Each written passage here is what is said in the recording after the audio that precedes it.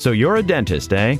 You're in the right place. This is the Canadian Dentist Podcast with Dr. Carlo Biasucci, where you'll get a truly Canadian approach to building a low-stress, highly profitable practice and live life on your terms. Learn more at theelitepractice.com.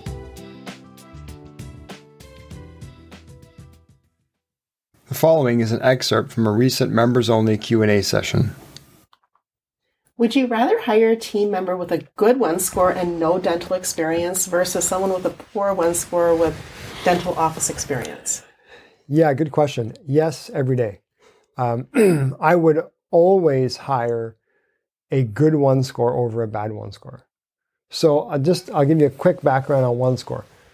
And this is not, again, something that I've never said before, but a good one score doesn't always mean a awesome employee.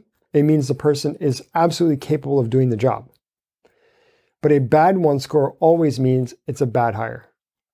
Okay, that's pretty well across the board, with the exception of a foreign trained dentist or someone whose first language is not English. Okay, because we have had great foreign trained dentists who have made fabulous assistants, hygienists, etc. Now, having said that, though, their one scores were good because their English was good.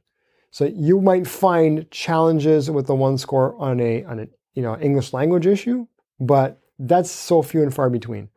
Usually the one score is, well, I would say it's almost always predictive of a good hire. Now, but then I have to hire a person who doesn't know anything about dentrix or whatever.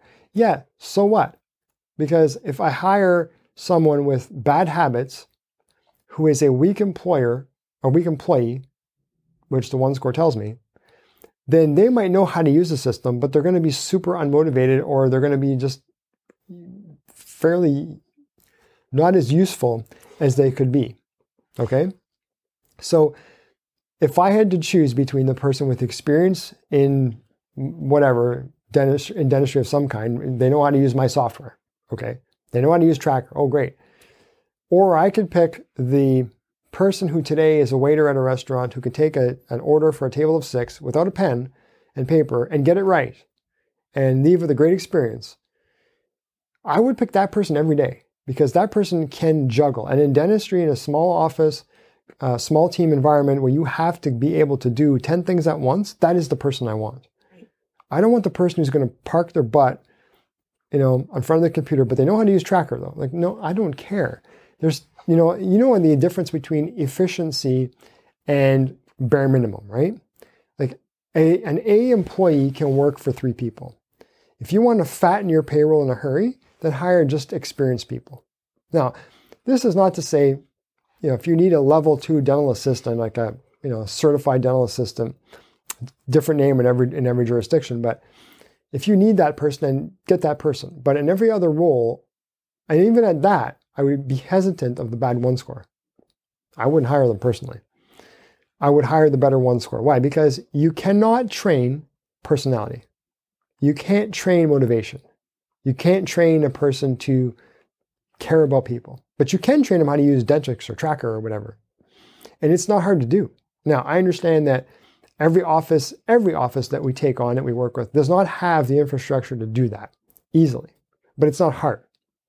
It can be taught, and it can be taught in a way that it's reproducible, that they never have to go through that bother again. Again, that is in clinical efficiency, at the very end, where we talk about how to make your own training material. Do it once and it's done. And you never have to worry about, should I hire a person with dental office experience? Because the answer is no, unless you have to, or they have a great one score. They are out there. But in this market where there's labor shortages and it's hard to find people, and I would venture to guess to say maybe 30% of existing dental employees are great employees. The odds of you grabbing one of those people, not so great. Is it possible? Yes. I do know, I can name off the top of my head a few people that have made great hires in the recent past, and they come from another office. That's awesome. But that does not give me comfort to skip the one score or to accept a bad one score because they're coming from their office. Okay? So again, the power of the one score is really this, that this person even might interview well that doesn't have a great one score, and their cognitive, let's say, is low, but they're so nice. And we interviewed them and they seemed like such an awesome person. But you know what happens when the cognitive is weak is that you start training them and you find this out 2-3 months in that you're putting it in on this side and it falls out this side. And they don't have the capability to retain. They can't juggle. They get overwhelmed easily, etc., etc. And you could have known this if you just listened on day one. Now, does that mean that person doesn't have a possible role with you? Maybe they do, I don't know. But see, I'd rather have that sorted on day one so that all my time and energy spent in training this person can then set them up for long-term success. I want an employee for 3 years, not 3 months. I don't want to get to a point where I'm frustrated with a person. I want the person to grow and grow and grow in the role so that they become an excellent employee. So I want to screen that out in the beginning.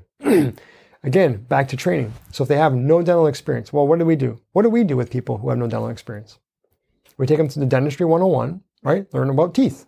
Right. Learn about quadrants, learn about tooth numbers, learn about mesial and distal and all these things. Easy. I can teach my kid that. Exactly. It's not difficult, right? That is not complicated. The next thing that they learn is how to use your software. What you can create that easily, reproducibly. So you never have to sit there and show someone how to click this and make this and do this, like book a new patient in, like how to add an insurance, how to create an appointment, how to create a new chart. These are like routine things. Right. And often they're specific to that office. So we teach you a process of how to do that, how to make those videos, how to create that so that you never have to deal with it again. And once you have it, it's done. Right. So why are you accepting a weaker employee? You know, I'll tell you right now, I still do the general anesthesia in our clinic, at least for now. And I'm not in there that often, but when I am, I get a good snapshot of the practice because I haven't been there. I've sold it 5 years ago now, almost. And, I see the team as it is, just walking in almost fresh every time. I meet new people every time I go in there, and it's interesting, right? But it still runs. My point is this: it still runs with, I believe, 1, maybe 2 level 2 dental assistants. The rest are people that we trained from elsewhere, from even way back. There's a lot of them are people that we actually hired from whatever previous occupation that they had, which was not dentistry. Right? And we taught them what they needed to know. And now they're lead assistants and they're backup assistants and they're running, pretty well they're running the office at this point. And we hired them 5 or 6 years ago. So this tells you also get greater longevity. I don't know if you've noticed this, but people who jump around in dental just have they seem to have a 2-year lifespan. They're just constantly jumping around from office to office to office. Now I remember a dental supply rep maybe 10, 15 years ago told me this, it's funny, when you've been around long enough, all you see is the same employees at different offices over the years. It's the same faces, they just change offices every so often. Right?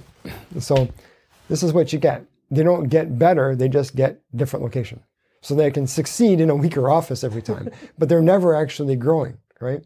Whereas if you have people that you're pulling from another occupation, that they're already a 12 out of 10 as a person, as an internal motivation, the things that you can't teach, and you teach them the dentistry, they can fly. Great. So absolutely would hire the better one score. Perfect. Thank you for listening to this episode of the Canadian Dentist Podcast. If you want to know how Dr. Biasucci tripled his practice in 3 years and cut his work week in half, request your free information kit at theelitepractice.com.